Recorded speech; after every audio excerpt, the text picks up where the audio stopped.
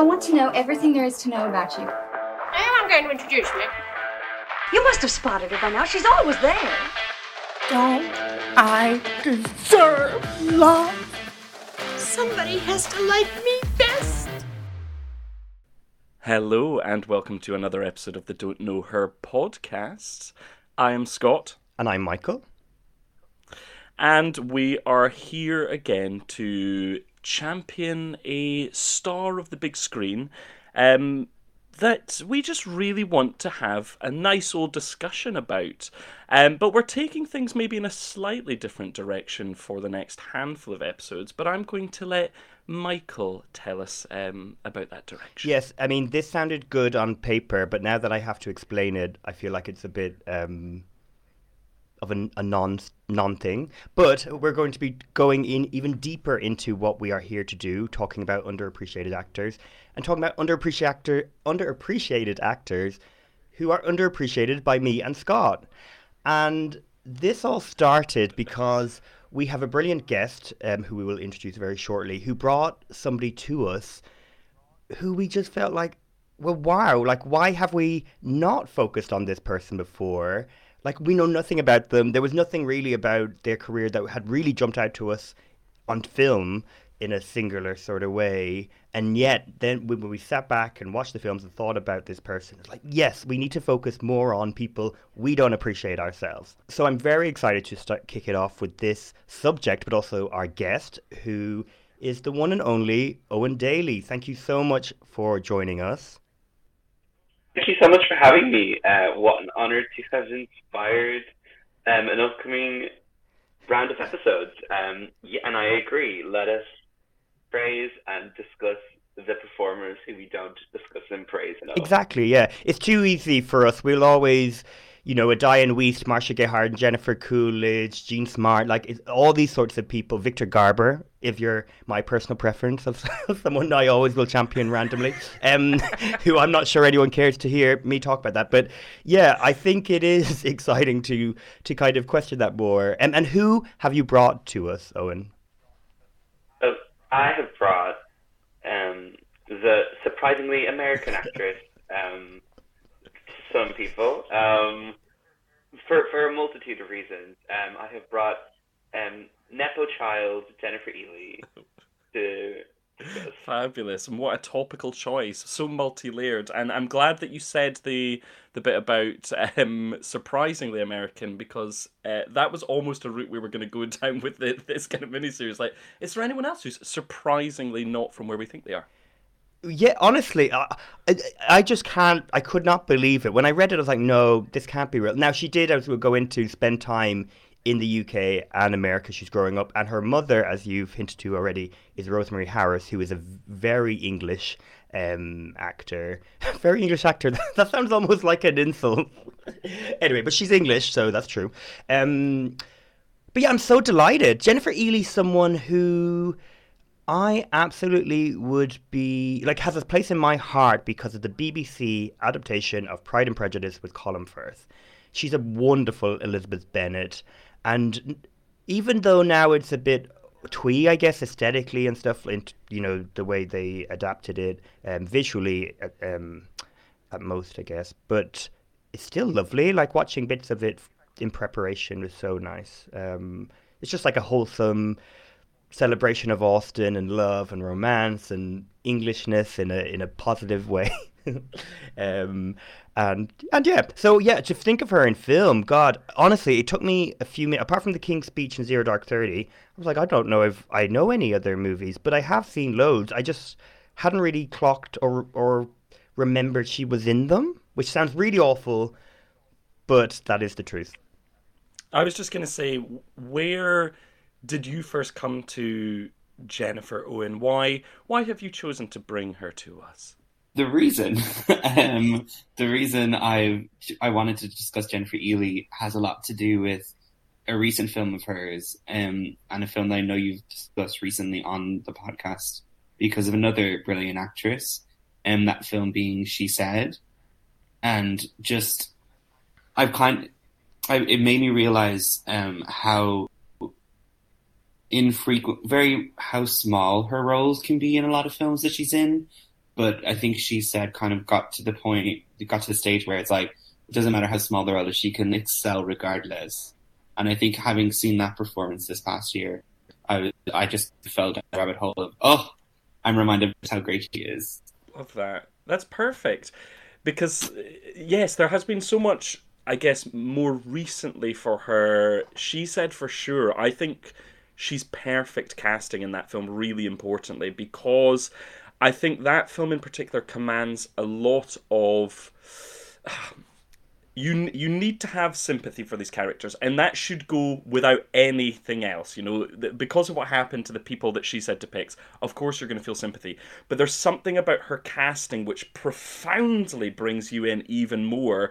There's something about her eyes and her nature in that film where you really feel for her and really feel for the struggle that she went through, and you can feel it kind of ruminating throughout her sort of being. And I think that's why she's wonderful, and a great way to feel that she needs to be championed more. What was the first sort of film you remember seeing of Jennifer's?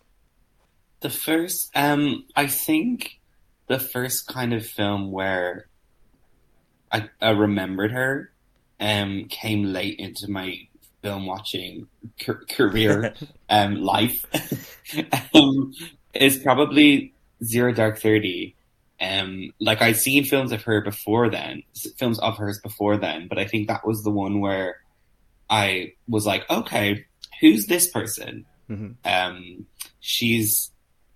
I guess we can get into what happens to her in that film and what her role is in that film, but she just sort of had an energy that was very exciting to experience, and I was like, okay, people need to cast you more. And then I think that role kind of put me down the rabbit hole of looking into her life and seeing what she'd done, and then finding out that she'd done really so much before. Yeah, no, for sure. That's a wonderful choice.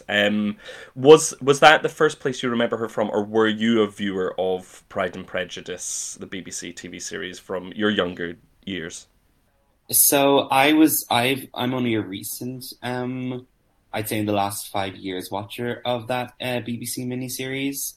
There's a lot of miniseries in general that I'm a bit late to. I will freely admit, and I think that was one that I'd known about, but then it wasn't until a couple of years ago where I sat down and watched it. Nice.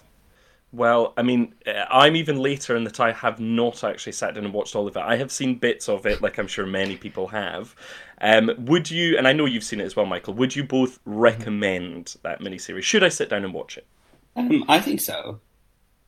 Well, I mean, I feel so biased, yeah, but like this is a series like my mother absolutely loved before I'd seen it, and we had got the DVD, and I feel like we watched some of it together, and it just was, I just have such a like warm feeling towards it. And I really, really, really like the Joe Wright adaptation of Pride and Prejudice 2 with Keira Knightley.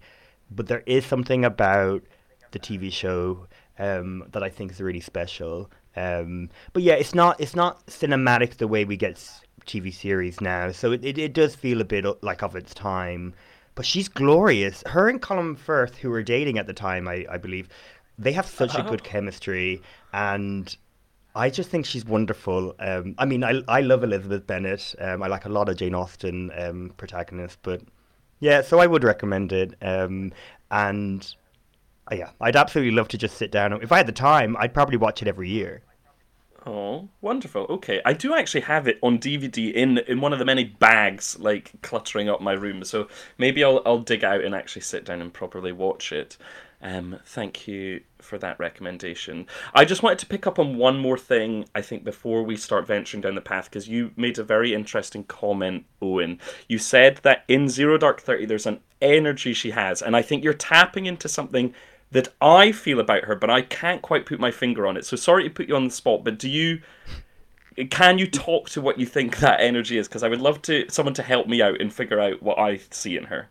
Yeah, I mean, okay, on the spot, here we go. I think it's sort of hard to explain because the energy, it's sort of an energy I feel about a lot of, for lack of a better word, character actresses. It's very much investing in the character in that certain project. She's very, especially in that film, she's very like free and fun and informed at the same time. Like there's even like that Zero Dark 30 is very much telling us like a story, an important story. And she just kind of brings out certain fun elements from her co-stars. Like I think of the multiple scenes that, because Jessica Chastain is probably her most frequent co-star in that film. Mm-hmm. And I think there's something that she brings out of Chastain as Maya that is very surprising. And I think it's probably a surprising, oh God, I'm struggling for a word. It's probably it's always something surprising that she brings out of her co-stars. And I think that's the energy that I relate to, because I don't know what going to give me every time, but I think that was definitely on display in Zero Dark 30. Yeah.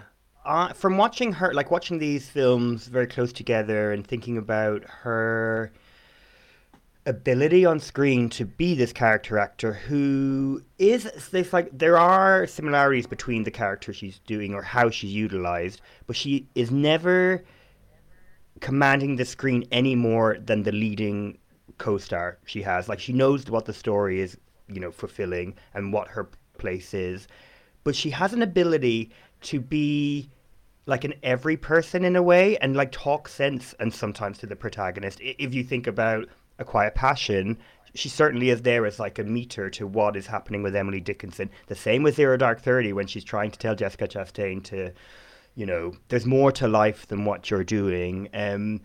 But she's never... So you're invested in her character to the point that how it affects the protagonist. But you have this confidence that this character will be fine. And even when we see them not succeed in certain films, you never feel like pity them or anything. You're like, well, that's what they're a real person. This is a real sort of believable journey for this character. I don't know, there's something like really relatable about her, which I think we don't get from many movie stars, let's say. Like, I think that's the difference between, say, being a leading woman in a rom-com, like you would never think, I don't know why this person's in my head, but Meg Ryan in those roles, or Sandra Bullock or Julia Roberts, none of those would ever work. I just believe Jennifer Ehle is this wonderful sort of human who's able to fit into the mold of those characters and to be able to elevate the protagonist's story in a really exciting way. And like not take away from it, which I guess is the double-edged sword of me not really remembering her in certain movies, is because her place is to support the whole thing. Even in She Said, like, I think Samantha Morton comes in and has the big, like, cameo moment in terms of one of the victims of sexual assault coming forward. Jennifer Ehley's is kind of like a slow burn. Like, we watch her be intimidated a little bit, or a lot, not a little bit, and then she does have a conversation. And that conversation, like this quiet sort of, reveal of what they had gone through and the impact of that. And there's no unnecessary drama. It's all to help the story go along and to relate to the overall theme. I don't know, there's something really glorious about somebody being able to be absolutely brilliant without having to chomp at the scenery, which I think a lot of actors who we probably traditionally like fall in love with much easier do. There's no Jennifer Coolidge like coming in for a little quiet scene to make a lovely little moment focus on story. If Jennifer Coolidge is walking into a scene, it is about Jennifer Coolidge. Do you know? So I'm great that Jennifer Ehle is you brought her to us, because I think that's such a quiet performer who is so amazing. She just does so much basically with her face, and I bet she's a dream to work with in terms of writers, directors, co-stars. Yeah, I am a little bit in love with her after researching, preparing for this. Yay, that's ideal. You've converted us. Well done. Yeah. I to say I love that you've mentioned her sort of quietness and not necessarily going loud. because that's especially knowing that she's a supremely gifted stage actress, and the fact that she can play it so small on screen is really impressive. Yeah. I've never seen her on stage. I don't know if any of you guys. I mean, she hasn't done that much stage work in the UK and in Europe recently. But yeah, like her presence is really powerful but quiet, which I guess is, as well as, being able to modulate it being these broad things to smaller for screen. I still imagine her walking on stage would be really impactful. Just something about her presence I find very comforting but also alarming, and I really like that. Yeah, no, that's a very interesting way of putting it. Comforting yet alarming.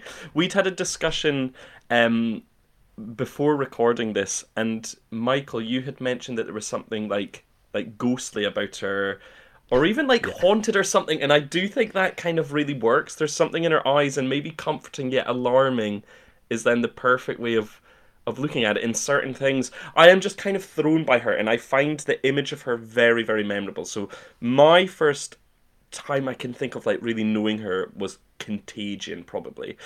And yes, from the film, but even from all of the marketing before the film, from the trailers, the promo stills, and everything that came out before that film was released, her eyes in particular conveyed so much, and that is the image which sticks with me more than anything else in a film full of things that do stick with you and do last, that's for sure.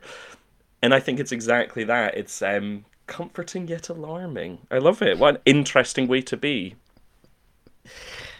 Well, I hope that's what I am when I enter a room. Is comforting yet alarming to everyone. Less of the comforting, more of the alarming.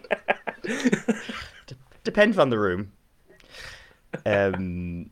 Okay, shall I dive into the life and work of Jennifer Ehle? Yeah, go on. Okay, so the wildest thing we're going to say, again, as you've already mentioned, Eoin, is that she is not English. She is American-born. She was born on the 29th of December 1969 in Winston-Salem in North Carolina. Which I just don't know why that's still, even though I've known this for a few weeks now, I find it wild that she's American, but good for her.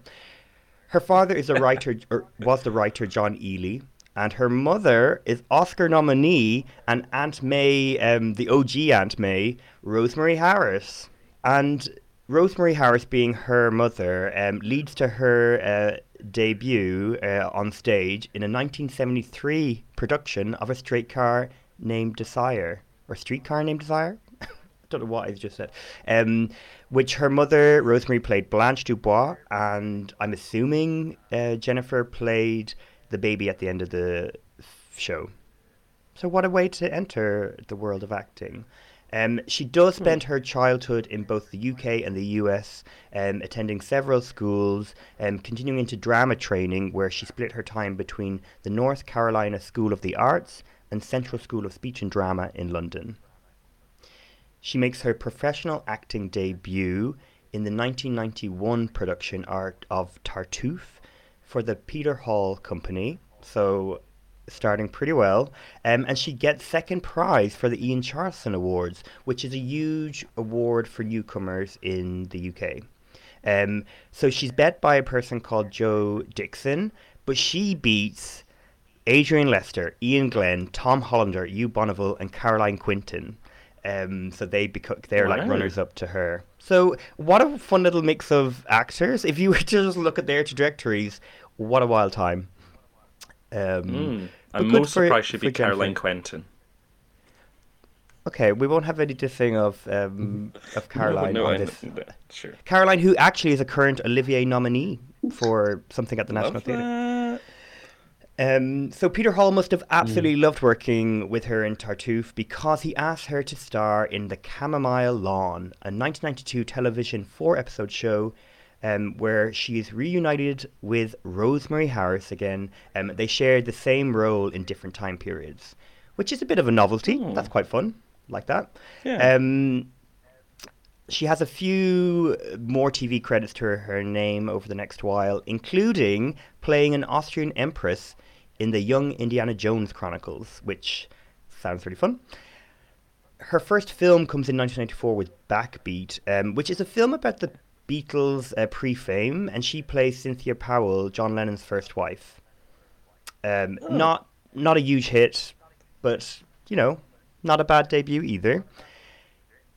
But it's 1995 where we get Pride and Prejudice that really launches her. So, as we've mentioned, Jennifer plays Elizabeth Bennet in the BBC adaptation of Jane Austen's novel, alongside Colin Firth as Mark Darcy, Alison Steadman as the Mrs. Bennet. It's such a good cast, yeah. Sorry, everyone should watch this show. It's really terrific. Miss Bennet, please allow me to apologise for not receiving you properly just now. You were not leaving. We were, sir. I think we must. I hope you're not displeased with Pemberley. No, not at all. Then you approve of it? Very much. I think there are few who would not approve. But your good opinion is rarely bestowed and therefore more worth the earning.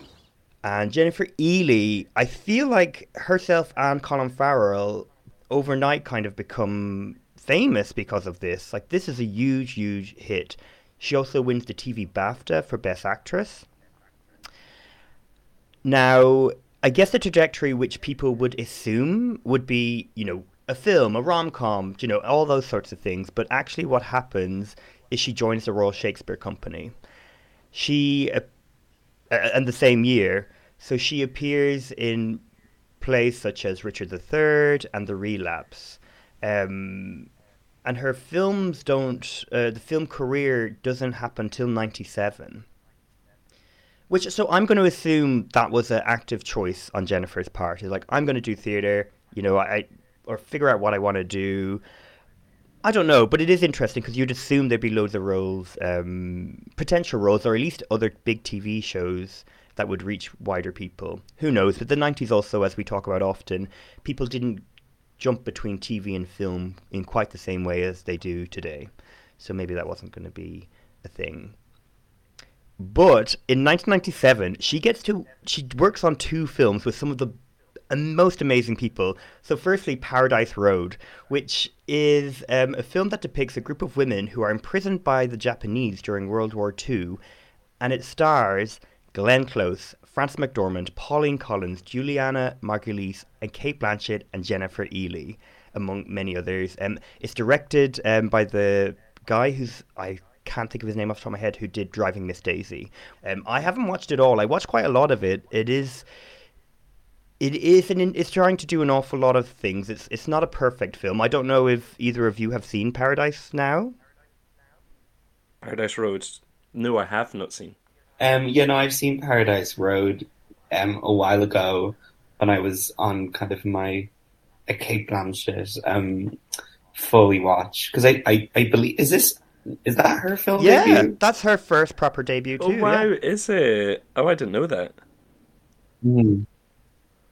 Yeah, no, it's a forgettable film for sure, which is wild because you have all of these acting stars and ones who would go on to even, like, you have Juliana Margulies like during her ER phase, basically after her ER phase, and you so many people, and it's just so forgettable.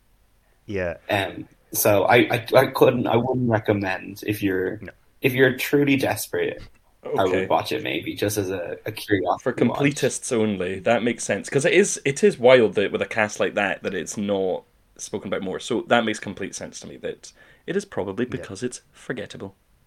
Yeah, and the trailer alone, you'd be like, whoa, whoa, whoa, whoa, whoa, something isn't working here. But yeah. Completists should watch it for sure.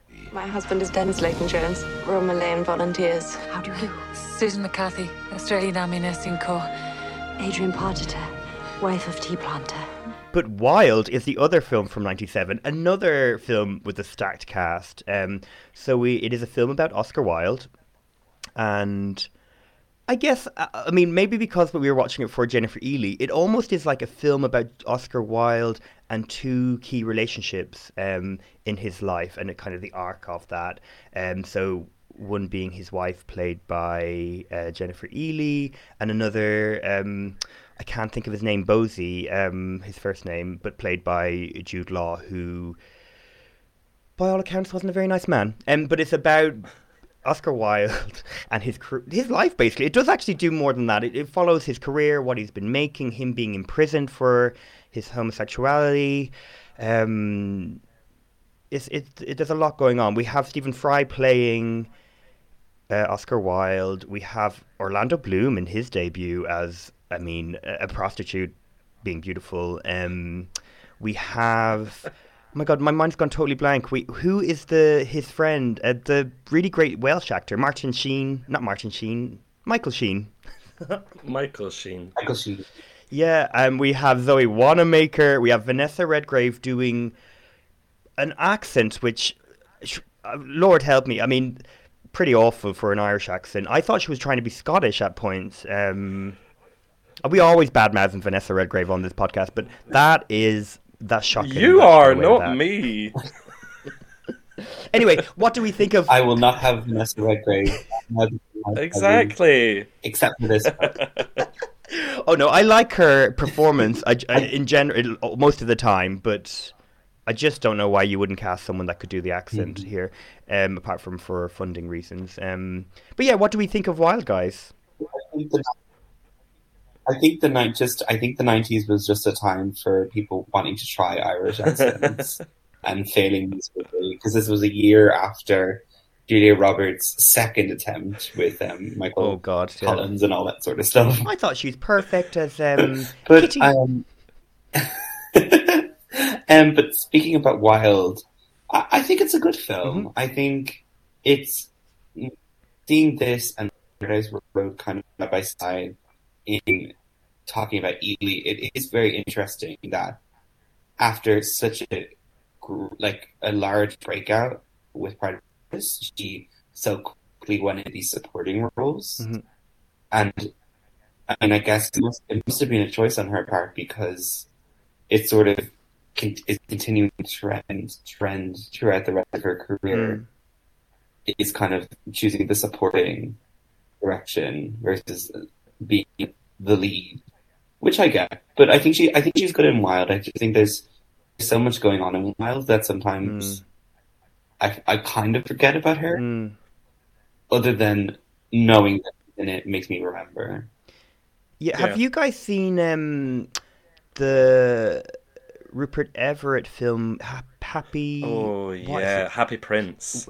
Yeah, so this is where Happy Prince covers the same time in Oscar Wilde's life. It may be a bit later and focus more on the later time. Absolutely love The Happy Prince. I think The Happy Prince is a beautiful film and achieves an awful lot. And because it's focused on a relationship that kind of leads to his destruction. It's actually like there's moments in Happy Prince that will forever stay with me.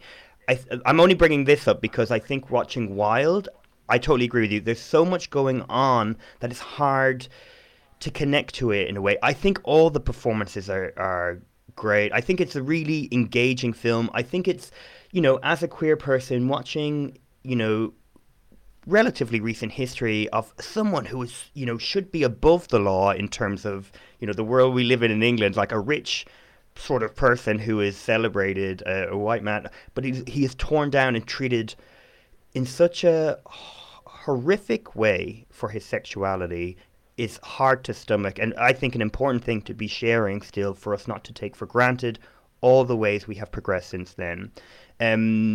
But yeah, as a film, it felt more like kind of like following like it's beat by beat someone's life and story.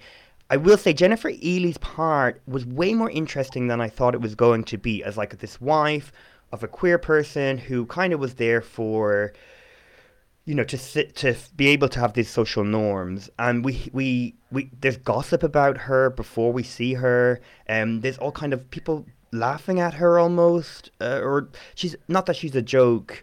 But there's something about what Jennifer Ehle's doing which gives her the strength, or us to believe she has the strength, to be able to cope with all of that. And towards the end, when she is being so supportive and still, like, rooting for Oscar. I found that really, really moving. I found that the most moving scene in the film when she visits him in prison. Both because of what Stephen Fry's doing, but Jennifer Ehle as well. So I'm really glad to have seen it. But yeah, I'd be recommending The Happy Prince over Wilde if you were to choose one Oscar Wilde biopic. Yeah, I would, but I would say Stephen Fry is the better performance. Even though I really like Rupert Everett, I think Stephen Fry is really, really great in Wild. And it's maybe silly to compare them, but it feels like a Born to Play situation. I know there probably has always been a lot of comparisons and love there, Stephen Fry for Oscar Wilde. So maybe it was just too natural and at the right time that it was just inevitable that it was going to happen. I think he's great. I think Jennifer Ehle is also great at having that sort of unbridled loyalty even through difficult circumstances. And again, she just has this real knack for making you feel for her in the situation and the pain that she also feels. I think what she can do in these quiet moments without even saying a word, just her face, and again it's those eyes, there's just something that's so easy to sort of, yes, get behind and feel for, and she's great for that. And Jude Law is gorgeous in it too. I feel like that's an important thing to say. You can see why he would lead to a destruction of your whole life, falling in love with Jude Law. Weirdly, or I find this weird. So the film gets Jennifer Ehle a BAFTA nomination for Best Supporting Actress. Terrific. But also Zoe Wanamaker, who I was kept expecting something to happen with Zoe Wanamaker in the film, but she doesn't. Her best bit is when Oscar leaves prison and says to her, like, oh, you always know the perfect hat for the perfect occasion or something. But it's nothing to do with Zoe Wanamaker other than she's wearing the hat. Other than that, I wouldn't remember her in the movie, but like they didn't even nominate Stephen Fry. So I don't know what was going on there, but nice that Jennifer Ehle, in her only film BAFTA nomination, was recognised here. Good.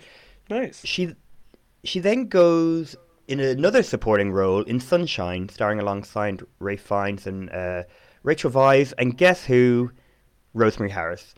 She has a handful of films in the noughties as well, such as Gwyneth Paltrow starring Possession in 2002, but it's theatre where she's being really celebrated, which includes a production of Tom Stoppard's The Real Thing, where she wins the Tony Award for Best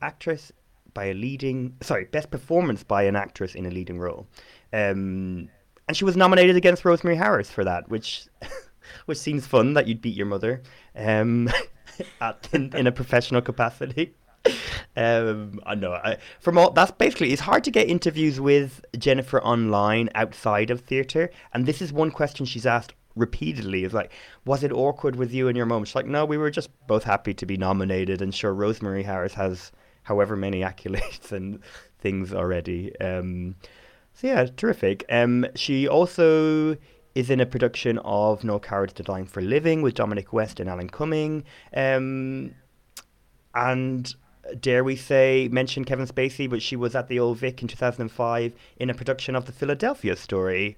And also then went to do Macbeth as part of Shakespeare in the Park in 2006.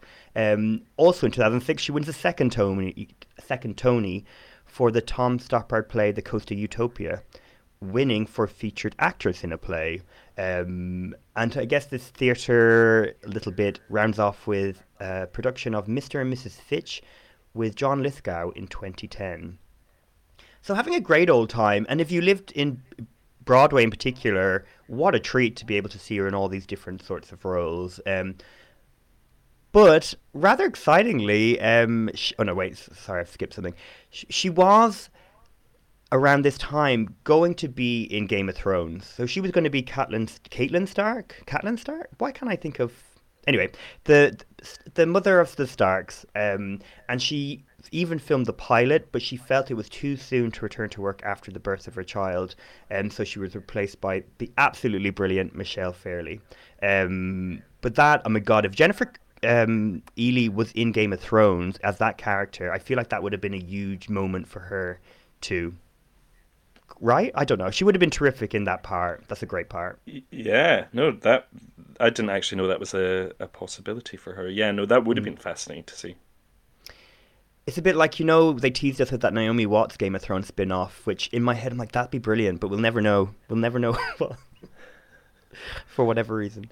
But in 2010, she does return to the big screen, reuniting, although in a very small way, with Colin Firth. So it's The King's Speech, which I feel like this is an Oscar, you know, King's Speech went on to win Best Picture at the Oscars, is a film that I feel like a lot of people watch. You know, nowadays I feel like sometimes films win Best Picture Oscar and lots of people haven't seen them. But I feel like The King's Speech was a big deal at the time.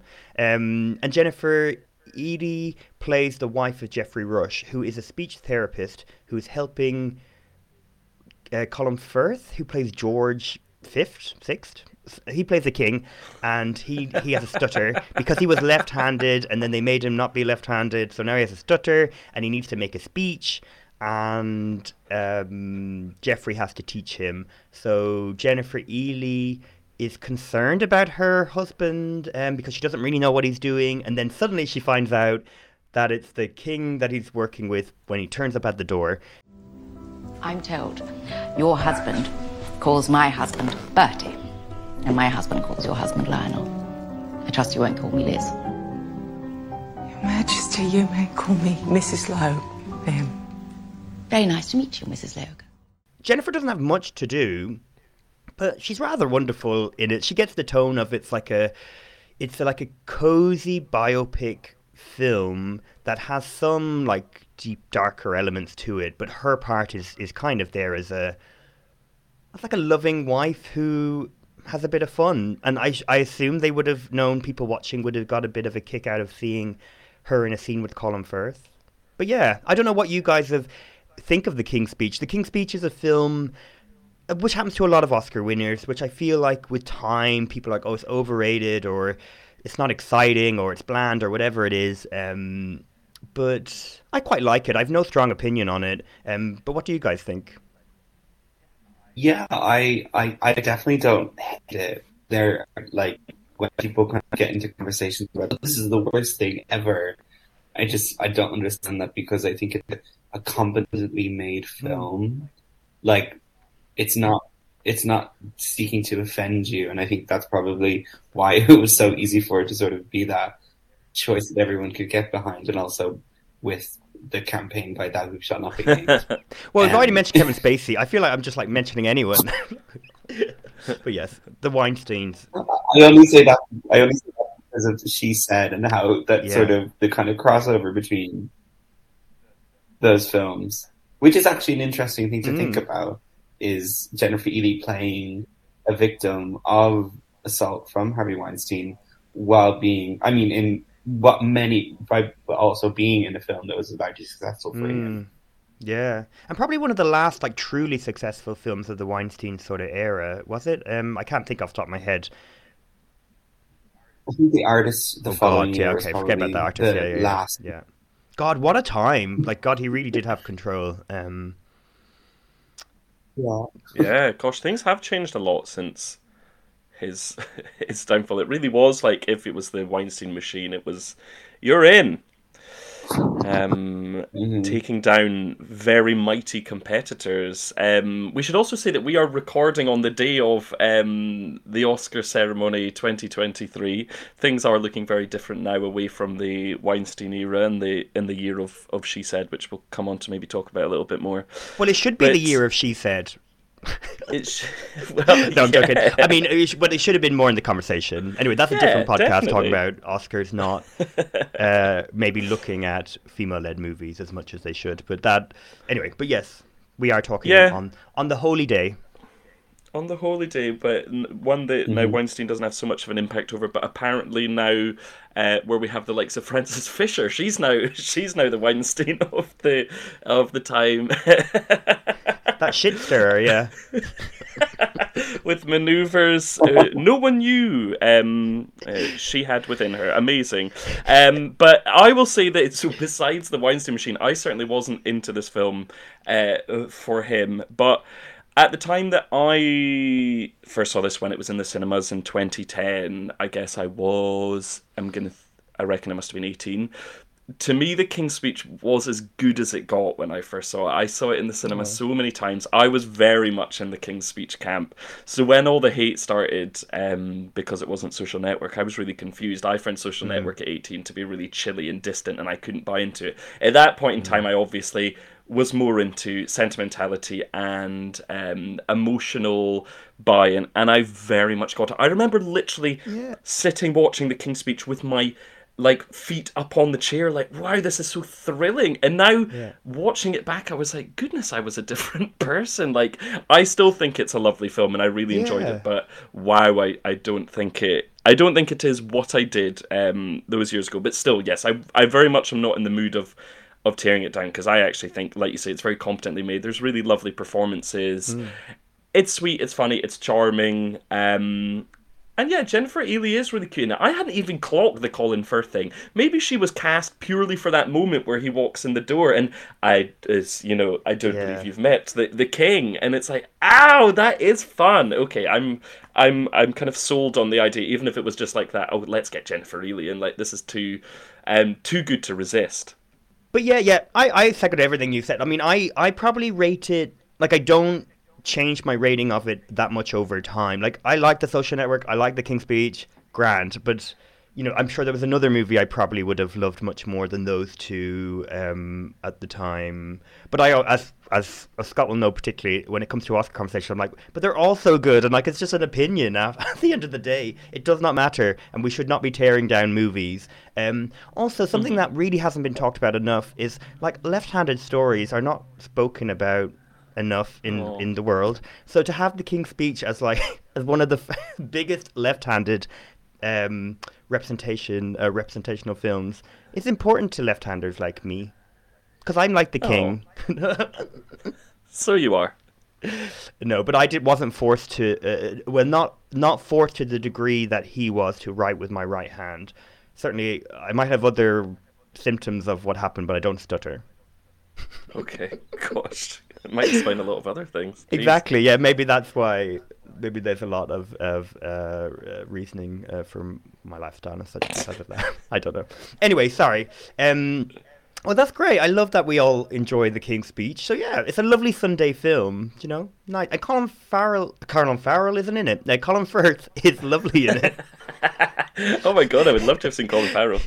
I held my tongue earlier when you were talking about Pride and Prejudice. You said Colin Farrell. Did I?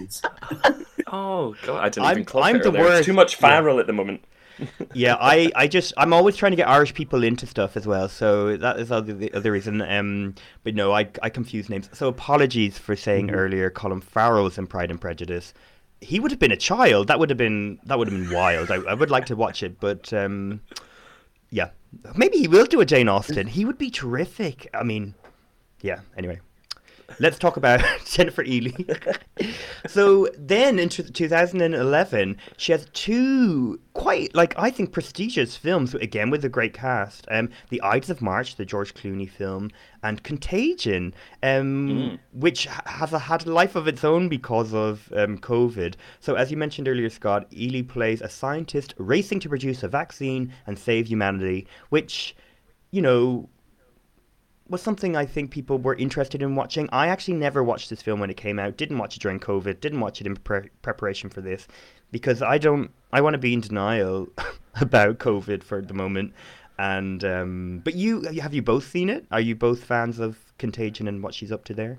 Well, I saw it at the time. I have no thoughts or feelings of wanting to go back and watch it. Not because of any ill feelings towards it, because I think it's a fine feature. It's just, it's a bit too, I don't understand the people who race to watch it when the pandemic first hit, because that's quite scary. A peculiar choice. That's quite frightening to me. Yeah, no. Yeah. But I think her role is like kind of all the rest of the performers in the film, where it's not much to work with. I think the performer who I think about most from this film is Gwyneth Paltrow, and sometimes not for great thoughts, her face just sticks out to me from like I think everyone is aware of her role in the film. The moment, the iconic moment. Yes, I say that Jennifer Ehley's the one that lives with me because she does, but there is also that image of Gwyneth Paltrow's face that I'll always be like, oh yes, there's no getting away from that one. I really like Contagion. Haven't seen it since it came out. Also would want distance, especially during COVID. I certainly didn't want to go anywhere near anything like that. But I think it's great. I mean, I'm a big Soderbergh fan, and I love the variety of stuff that he puts out, and I love watching the sort of landscape of Soderbergh cinema and reflecting back on it and what he was up to at any one time, and in many cases, what other films did he put out in the same year, because surely also the busiest director working in Hollywood ever. Yeah, so I would certainly recommend it, and I think Jennifer is great, but it's a big cast, so even though her role is very important, given what like she is the scientist working towards the cure, so obviously a very, very important part, and again she brings the emotional heft which is very valuable within that film. But there's so many people that, you know, she doesn't necessarily have a huge chunk of screen time, but I think probably as much as anyone else, so it's a good one to watch for her, for sure. Yeah, I may never watch it, but glad. And I have seen Ides of March, but couldn't for the life of me really remember her in it. Remember her in it? No, I can't remember her in it. But great, again, that's another huge cast, a lot of characters moving around, and she would be supporting but not leading. But here comes another ensemble film in a prestige sort of project where actually Jennifer's supporting role is more central to the plot. She's very important in Zero Dark 30, the Catherine Bigelow film from 2012, which again is a Oscar nominee, Best Picture. Doesn't win, unlike The King's Speech, but she's really terrific. I mean, we've already talked about this a little bit, but Zero Dark 30 follows Jessica Chastain's character, Maya. It is Maya, not Maya. Yeah. Maya. In the hunt for Osama bin Laden, essentially, and it works in like it's a really fascinating film. I mean, this is a film which at the time got such a huge backlash because of its depiction of torture in particular. I feel like it's fair to say that's what, like, the hangover of that movie in my memory is that people were so aggressive or like against it because of how it depicted torture.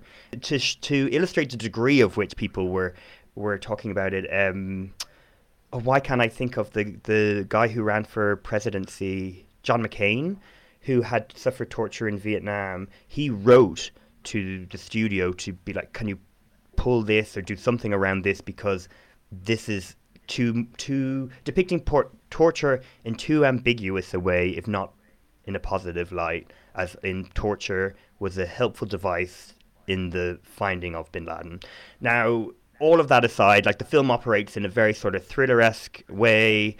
It's very effective, it's very good, it's all very good. But when you talk about it in real terms, it is a bit like, I don't know, I find that a hard sort of thing to get past with this movie and enjoy it as a whole. But I think it's a really well-made movie that's really engaging and works as a thriller until I start thinking about it in real-life terms. Because thankfully, I don't have enough knowledge about war or the world that it's depicting there. But I do like it as it operates as a film. And I really love Jennifer Ehley's part in it, because Jessica Chastain's character is very serious, and you see kind of like another option of how somebody could operate in this world. And Jennifer Ehley's having, you know, she's really dedicated to her job, but she's having a nice time too, like she's living her life. You two hooked up yet? Hello, I work with him. I'm not that girl that fucks. It's unbecoming. So, no fooling around wouldn't hurt you. So no boyfriend. Mm-mm. You got any friends at all? Although she's kind of punished for that, and then Jessica Chastain goes further into the darker elements, let's say, or determination. So it is an interesting film. It's really, I guess, loaded, but yeah, I'm glad to have revisited it because it's not a film I ever would ever occur to me to go back and watch. Oh, okay. Well, then I'll talk to not like the opposite, 'cause I think we feel similarly. But I love this film. Would go back and watch this film. I'm not America hoorah in any way. I'm not pro-torture in any way. I think I maybe remove the two sides of it. So for me, it's a war procedural type film. I do like procedural films. My favorite subgenre is watching people who are exceptional at their jobs being exceptional at their jobs, and especially where they're giving moments to be incredibly confident about something that otherwise they perhaps ought not to be. I think Jessica Chastain is revelationary, incredible in this film. I think it's perfect casting.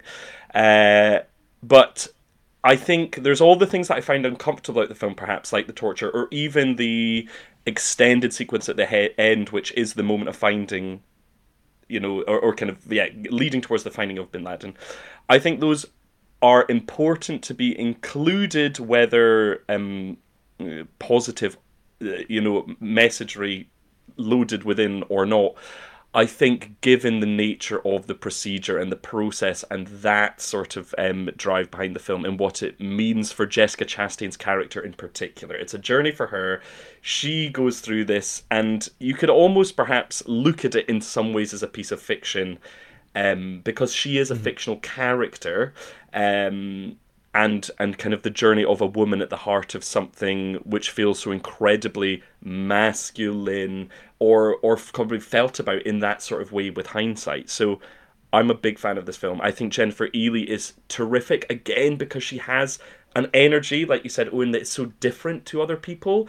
In this, and you kind of touched upon this earlier, there's a kind of reliability to her in this. Like, you can feel a competence about this woman in her job. You can feel that she's lived in. She sort of kind of has a fun and more free energy than Jessica Chastain's character, for sure. But there is just this sturdy competence, reliability, and trust, again, in those eyes and that face, which I think makes her a striking presence within the film. Her face is striking within these set pieces of rooms filled with men. There's something about her which is just an incredibly welcome and reassuring presence. So yeah, that's a little insight into my feelings on Zero Dark Thirty. What about you, Eoin? Yeah, I loved the film at the time.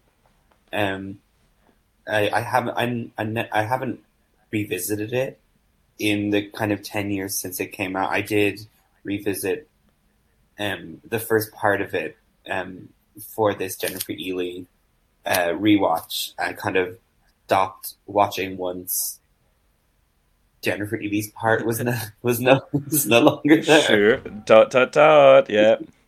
But no, I loved it at the time, and the controversy, I guess, I was just sort of I just sort of looked past it because I just found it a bit kind of overblown, especially at the point in which the controversy hit its peak.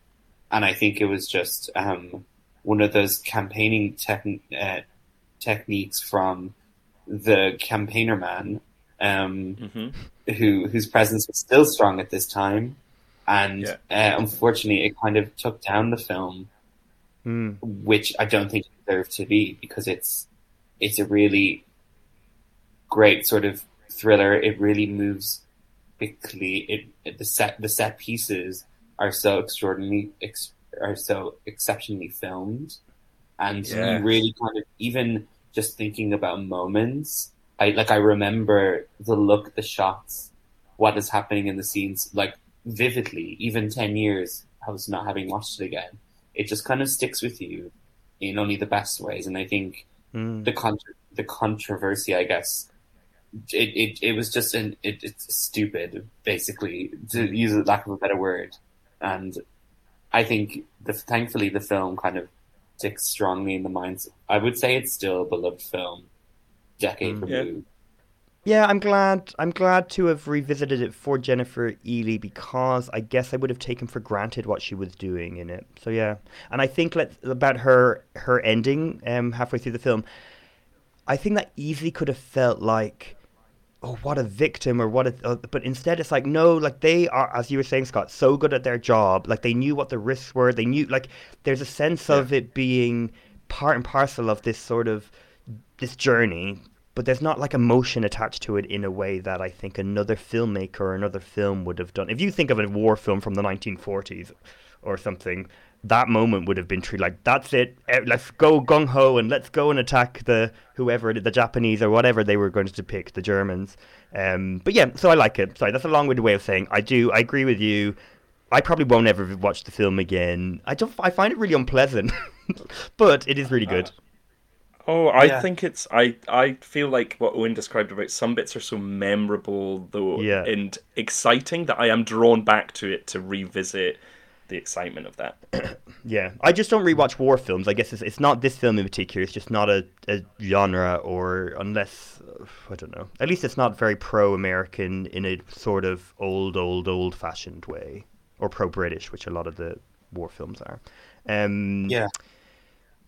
Just talk once more about Jennifer. I think that what happens with her character, while it does kind of exemplify what you were speaking about earlier in that sort of supporting the leading star and her role, and how it does affect what happens with the character, with the Jessica Chastain character going on, not so instantly. It definitely kind of changes the character, and I think with the work that Jennifer does in the film, it is that much more effective.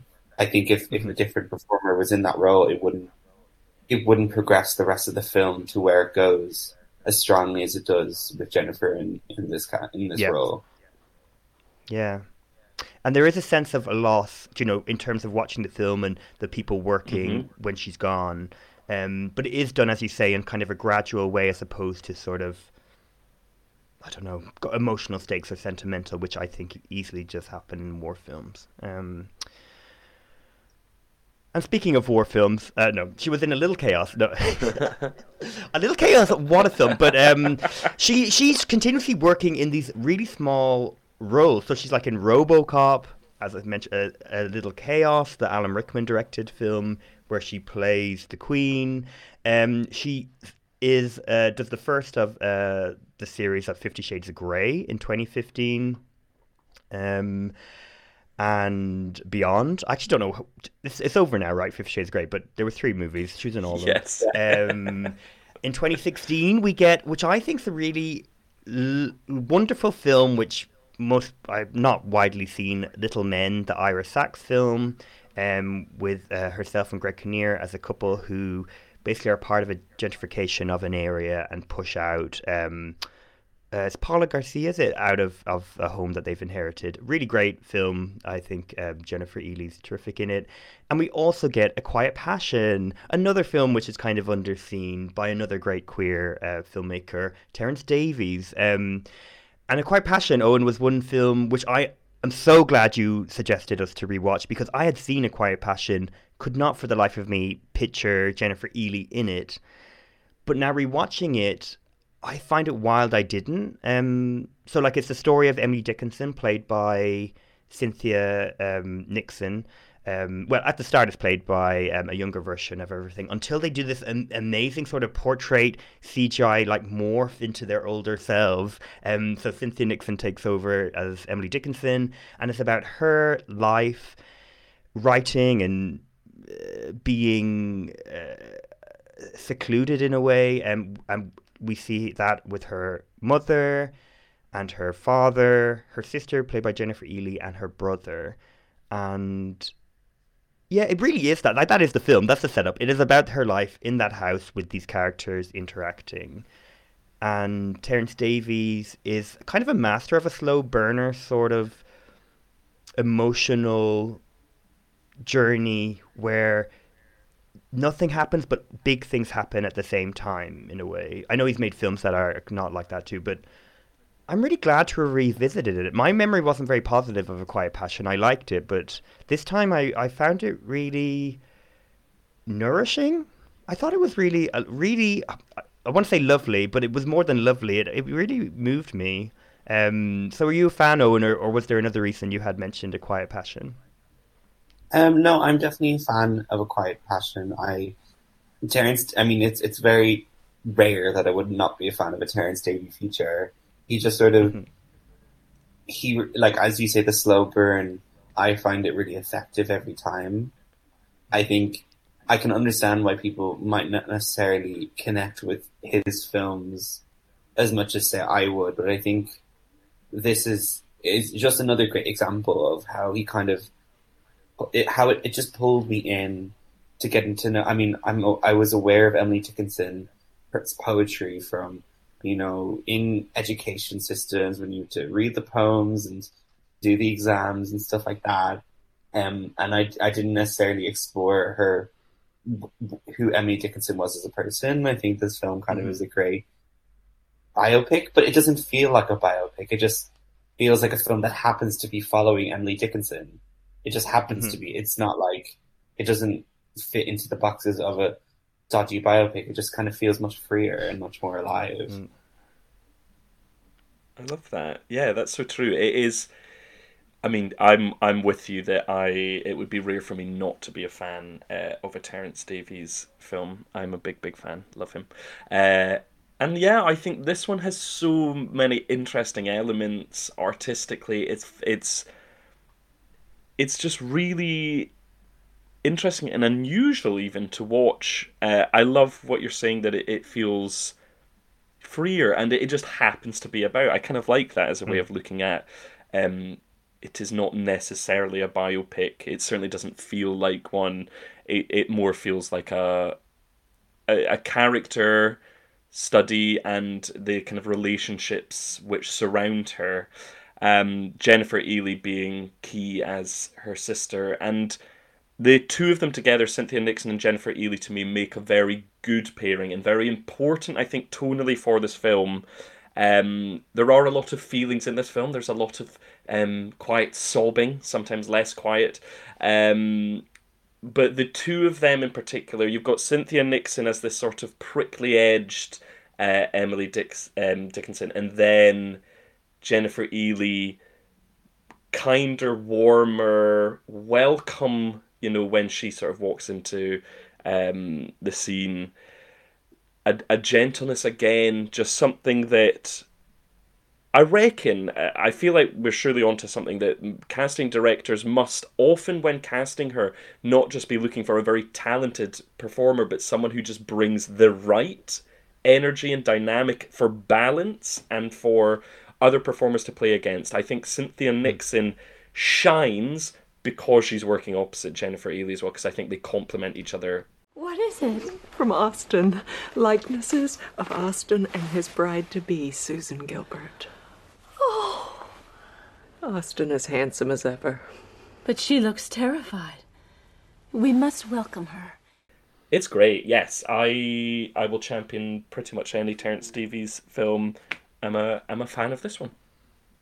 Yeah, and I think Jennifer Ehle, because she's very still almost, or like conforms to this world of like women being decorative and silent, or not doing much for a lot of the movie. But towards the end, in particular, or maybe halfway through, she has more and more of a voice and more of an identity and more of like, we've been listening to Emily Dickinson talking about like what her feelings are about the world and what she wants to change or she thinks is wrong, etc., etc. But when we have Jennifer Ehle vocalizing that in a much more personal way, she's not thinking of a greater scale of like, this is what a woman should be able to do. She's talking about like, Emily, really just, come down the stairs, or don't be rude, or don't, but she's not saying it in an annoying way, which I think would be very easy. She's saying it as like, enjoy life a little bit. Like, you need to be easier on yourself. And more than that, you need to be easier because it's pissing me off.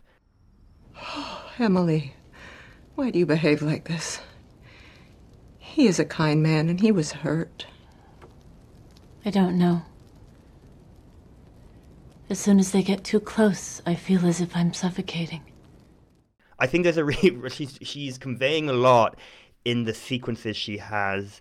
And yeah, you're dead right. Like I love Cynthia Nixon in general. I think, and I know all the stuff of now when they brought back Sex and the City and her character doesn't make much sense and it's so over the top and camp. But I really enjoy Cynthia Nixon as a screen presence, small or big.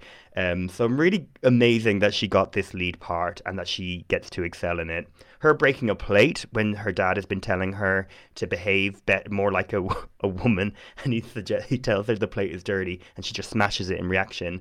It's terrific, like so well done. But yeah, so I'm really glad to have rewatched it, and yeah, I just love spending time in a Terence Davies sort of film. Like the tone of it is I find so gorgeous.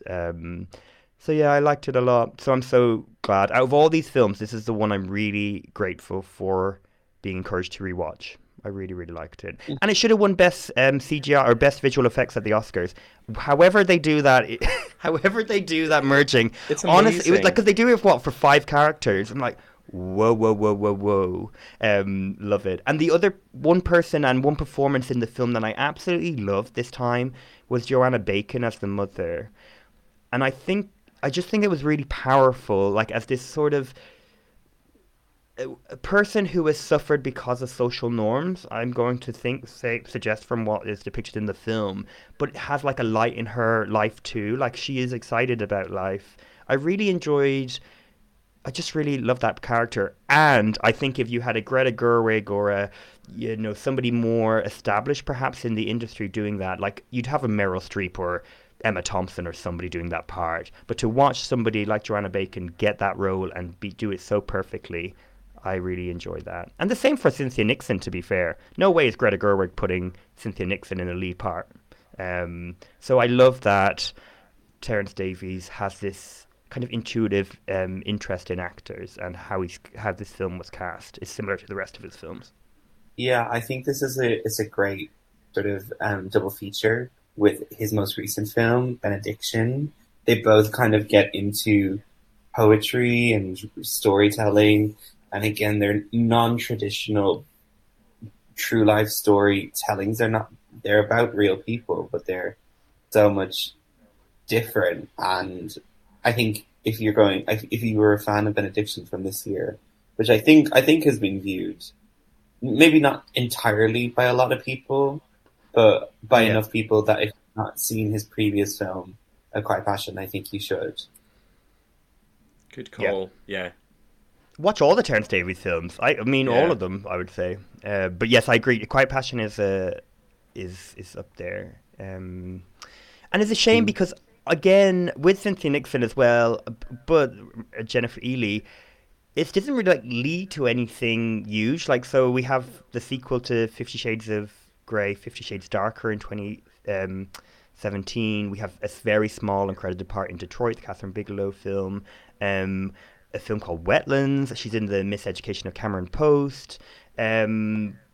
Vox Lux, which is an exciting film, I guess, but I don't know. I would have thought something like Quiet Passion might have opened some doors. She does go back to theatre, I should say, in 2017 to do Oslo, which was a really celebrated play. She's nominated for a Tony Award for Best Actress again. Doesn't win this time, but seeing as she's got 2 Tonys, great. Spread the wealth, all for that. I guess the most exciting films, which we've mentioned both already. So Saint Maud happens in 2019, and now that is a film to build on what we've seen of Jennifer Ehle.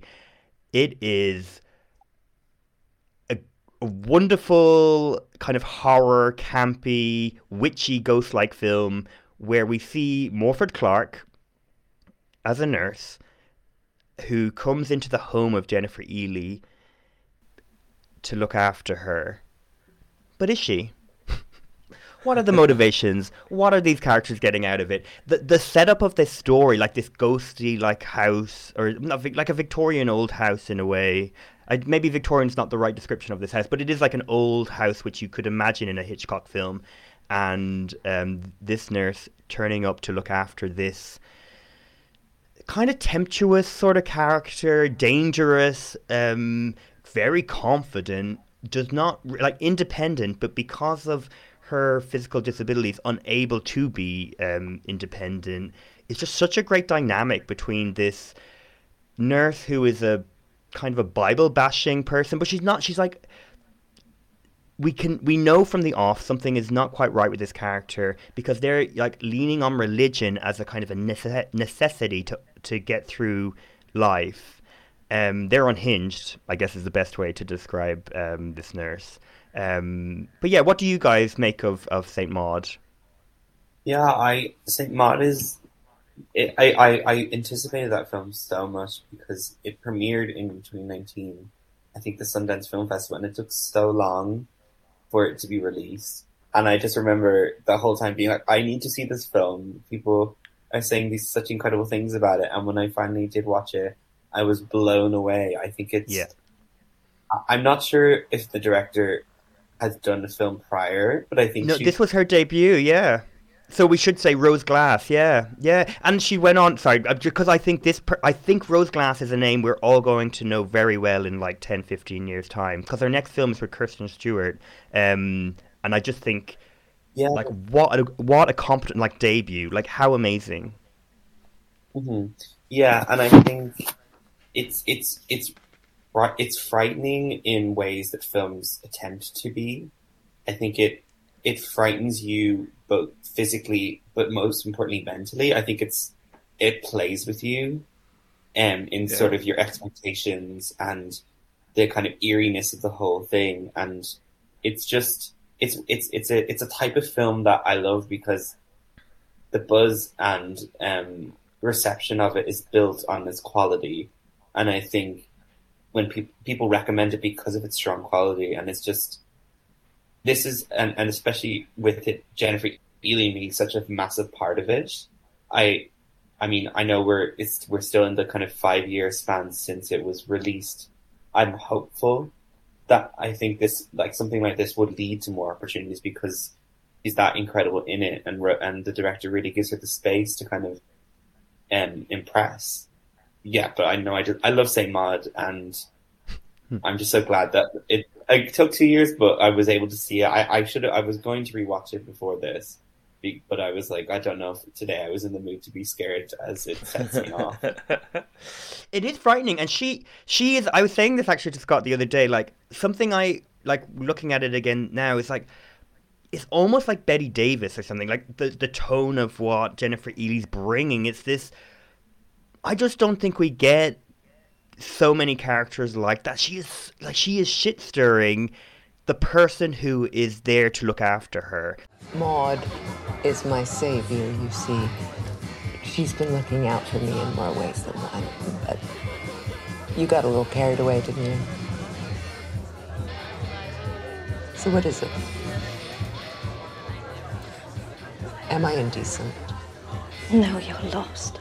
There's something really exciting about watching her have this power and to know this nurse will always kind of look after them because maybe the religious stuff, like when she tells her like that she's queer and is like poking at Morford Clark's nurse to be like, what you gonna do, and then at the party when she is mocking her in front of everybody as Morford Clark's doing her job, I find it all so exciting to watch. And yeah, I would love if people had something about this sort of, again, like I was saying, like she has this strength in terms of her persona, and she does this so well in this film, which easily could have been, I don't know, I feel like it could have been maybe one note, but there's something about all the things she's doing.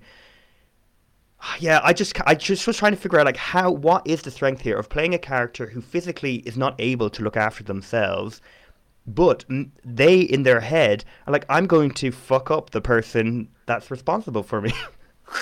It's like, what is going on there? Like, because it's not like she's self-destructive in a way. She just is, like, this is how she enjoys life.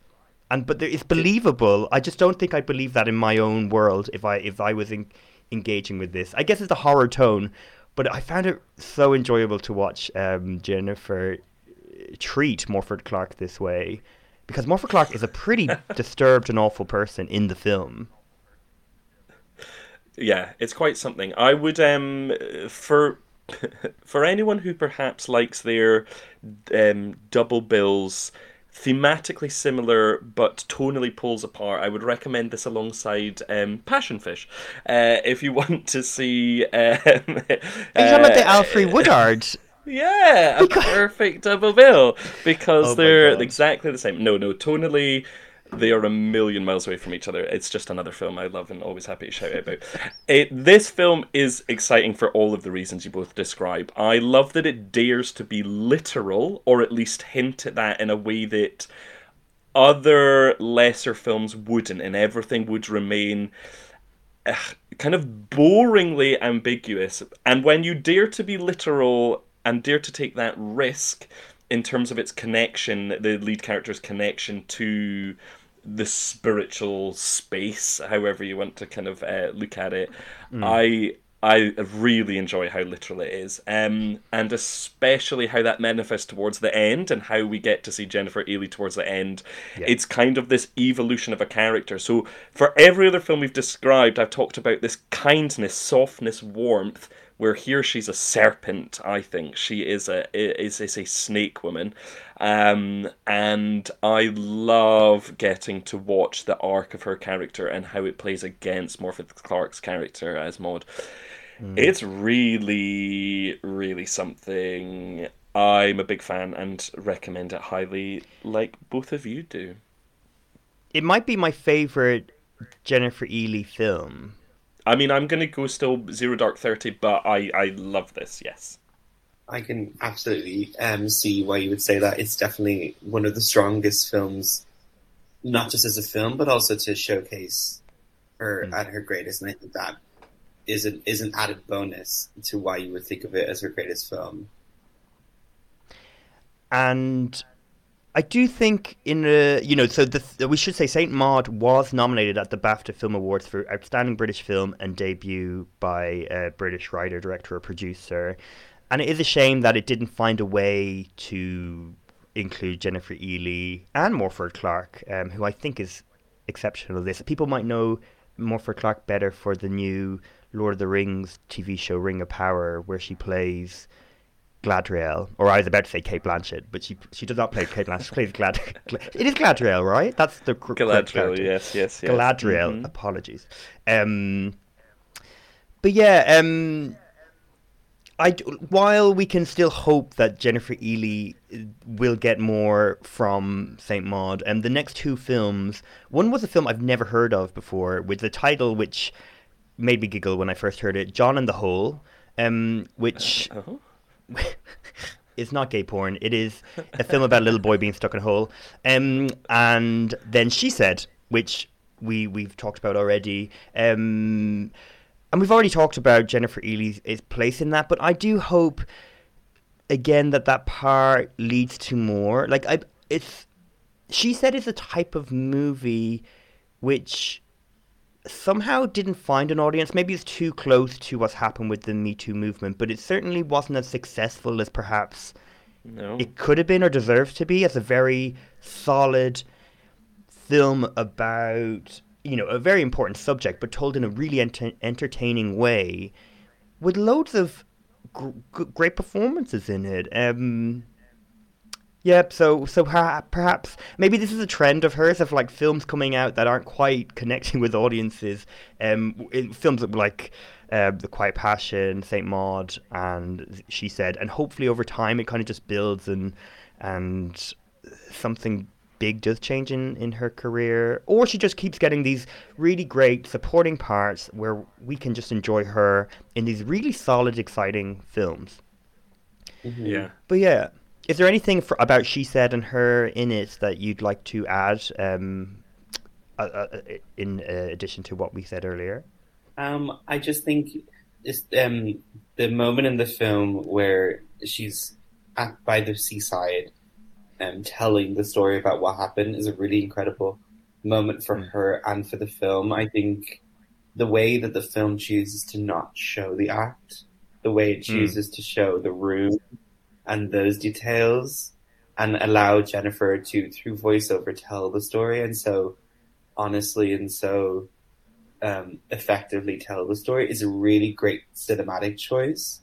I just felt that it was this huge error of judgment that sort of marked me and all my decisions. And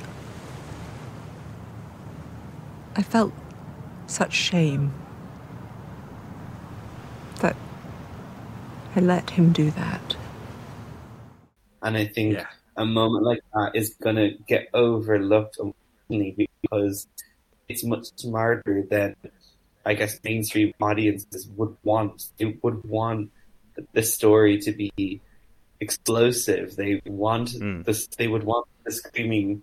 They would want to see it. And I think the film going out of its way to never show someone being abused. I think the closest it gets to that is the opening shot of the young Jennifer Ehle character running down the streets of somewhere in Ireland, Belfast. Is that it? I think I could be wrong.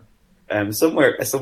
No, it is. after- Yeah. No, and we should say so that it's a real character, Laura Madden, who was one of the first women to come forward alongside Ashley Judd. Yeah, and so what we see depicted at the start of the film, that is Ireland, and that's all. Like, she gets to work in the film industry because she stumbles along a Harvey Weinstein set. Yeah. We should say Jennifer is not doing an Irish accent in this film. Yeah. I mean, Thank I could God. imagine she would do an effective one because she's, well, I don't know. Her accent is so unplaceable for me sometimes. Yeah. Even just hearing her speak in interviews, that I could imagine her doing an Irish accent. But anyway, back to her. And she said, I think it is a performance that's stuck with me since I saw it. I do believe it to be one of the best performances of the past year of film.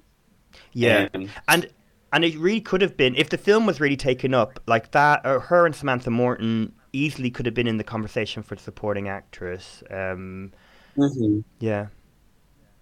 I mean, I personally would have had her in the supporting actress lineup of my dreams. I think she does enough with.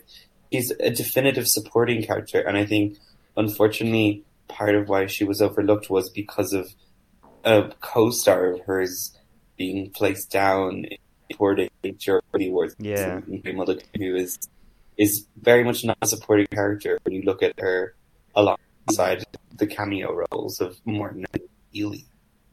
What exactly are you talking about?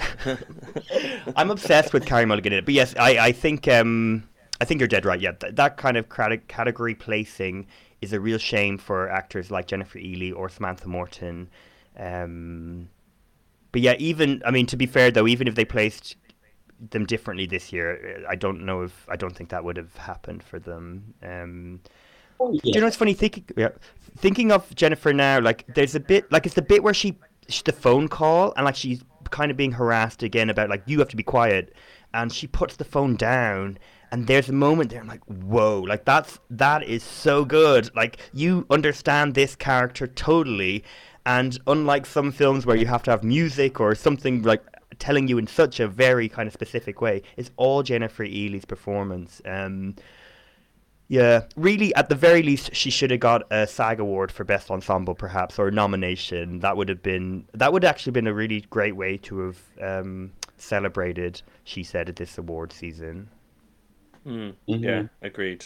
You're making, both of you talking about it, make me want to like rewatch it right now, because it also, to tie back to what I said about like Zero Dark 30 and that kind of subgenre I love, it's people being exceptional at their work and choosing to do something challenging.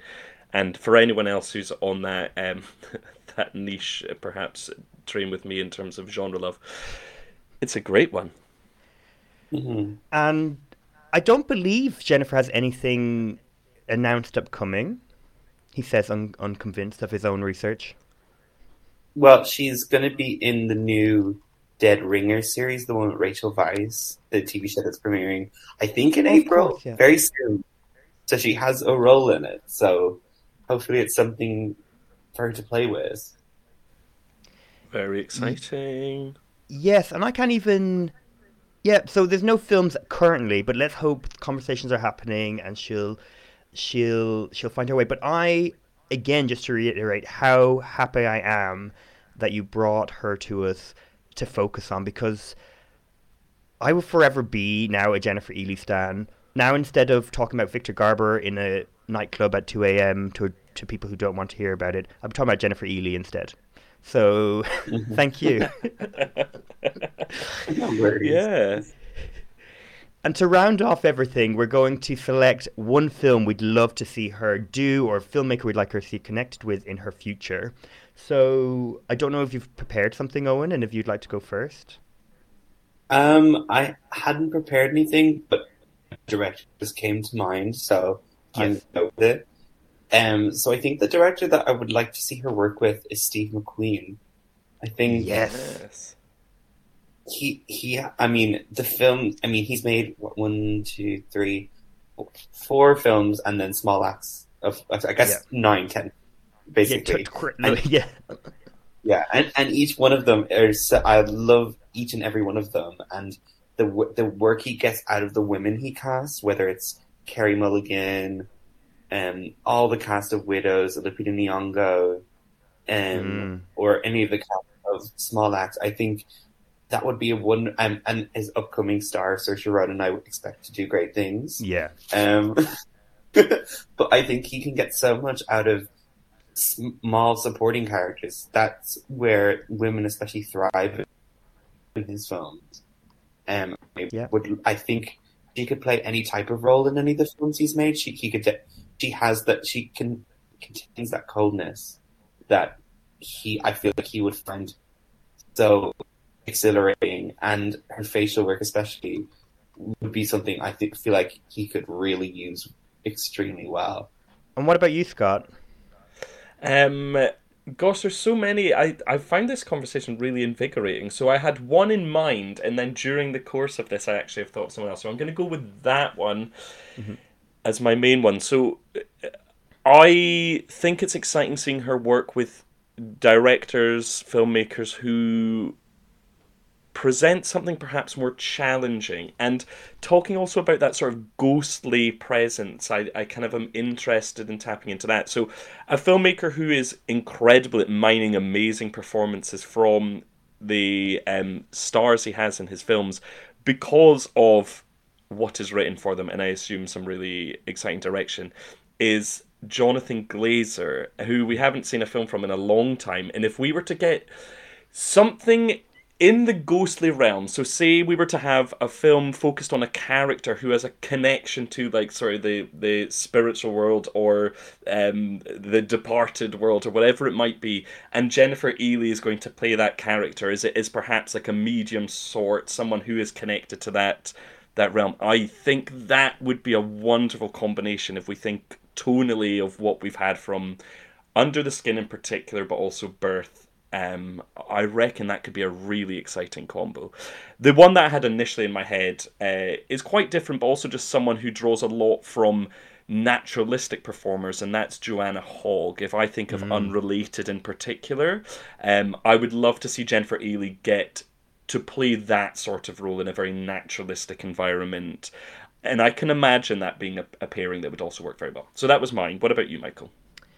Mine, like, I also have changed my mind during this conversation, and I just don't think, I can't think of what, so James Ivory, working with James Ivory, who, you know, he's in his 90s, he focuses on, like, adaptations of books. I can't think of a book really for Jennifer Ehle, but the tone, so James Ivory, you know, Howard's End, A Room with a View, wrote the script, although I'm not sure we saw much of it in Call Me By Your Name recently, but something about, like, how he explores characters who, particularly women, who are without agency or deserve to have more agency, and just how you spend time with them and how they explore the world around them. I just thought she'd fit really well because there's an element of, like, performance in the films that he's worked on, with a real sort of genuine heart underneath, which I think Jennifer Ehle would be terrific at performing. So I don't know. I'm thinking some sort of, let's say, a woman in the 80s just trying to get through the week or something, and something really exciting happens. Maybe she wants to. Maybe actually, let's get James Ivory to adapt The Hours again, and let's have like a free kind of form sort of thing. The Hours is a book I really like, a film that I think is grand, but I do think there's a more kind of creative sort of beautiful film that could be made out of that story, which is not to discredit the other one. It's just I think there's something else that could be done. And actually, James Ivory would be a great fit with that. And I'd have Jennifer Ehle playing all the women, seeing as it's her podcast, and I can do that. I was just about to say that. I was just about to say, what would you think for playing all the roles? Yes, absolutely. I mean, because I'd want to see her as the Eileen Atkins woman in the flower shop, and I want to see her as Virginia Woolf. Do you know? I'm obsessed. The Hours of the film, I'm obsessed with like the minute little performance, like Toni Collette coming in for like a handful of seconds to steal the film from everyone else. I find wild. And yeah, anyway, sorry, that's a lot. And also, not just the female characters. I think Jennifer Ehle could also play the men. So yeah, perfect. So that's my wish. I would love to see her playing against herself in the train scene. Oh my god! I'm dying in this town, Leonard. And it's like, you are Leonard. It's also because it's like it's all in one person's mind. I think this is actually could be the best film ever made. Yeah, I'm sold. And she surely has to get Oscar or some awards attention if she did that. And she could have loads of props like noses, like I don't know what else. Noses, just one nose would be fine. It'd be like Everything Ever All at Once, but the Hours version, where we just see all the different ways we can have Jennifer Ehle in it. Anyway, that's the wildest suggestion I've ever had on this podcast, but that's the excitement I have now for Jennifer Ehle. So thank you so much. Yeah, and thank you for joining. Like, it has been such a pleasure. We'll have to have you back another time, Eoin, if you'll come, of course. Where can people find you or follow you, or is there anything you want to shout about? Yeah, so you can find me daily at this stage on Twitter at my name, Eoindily. I include the I differentiated from my name, but I post regularly there about film, TV. You can find me on Letterboxd as well. My kind of movie viewing has kind of taken a bit of a slow, stale pace at the moment, as I'm just kind of new things. I'm kind of taking pleasure in rewatching things because for so long I've been seeking to see new and not taking the time to rewatch, and I find it so much pleasurable rewatching things that I love.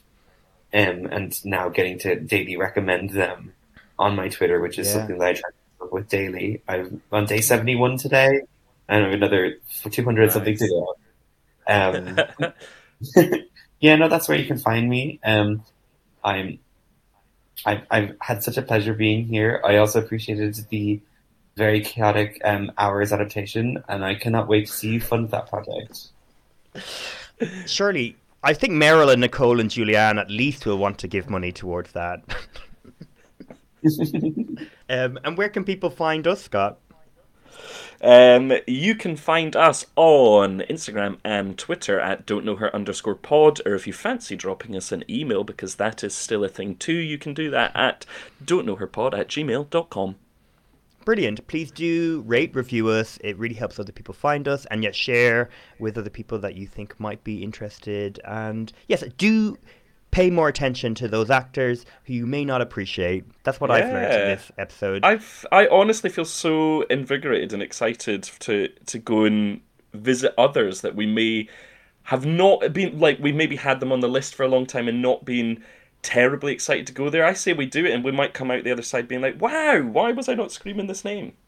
Or it'd be the first time on an episode we say we don't like this person, well, it's fucking we spend shit time watching their watch film, any of this so person. we're going to have to do it. But yes, thank you so much, Eoin, for opening the door and for joining us again. And yeah, goodbye, everybody. Thank you so much. Bye-bye.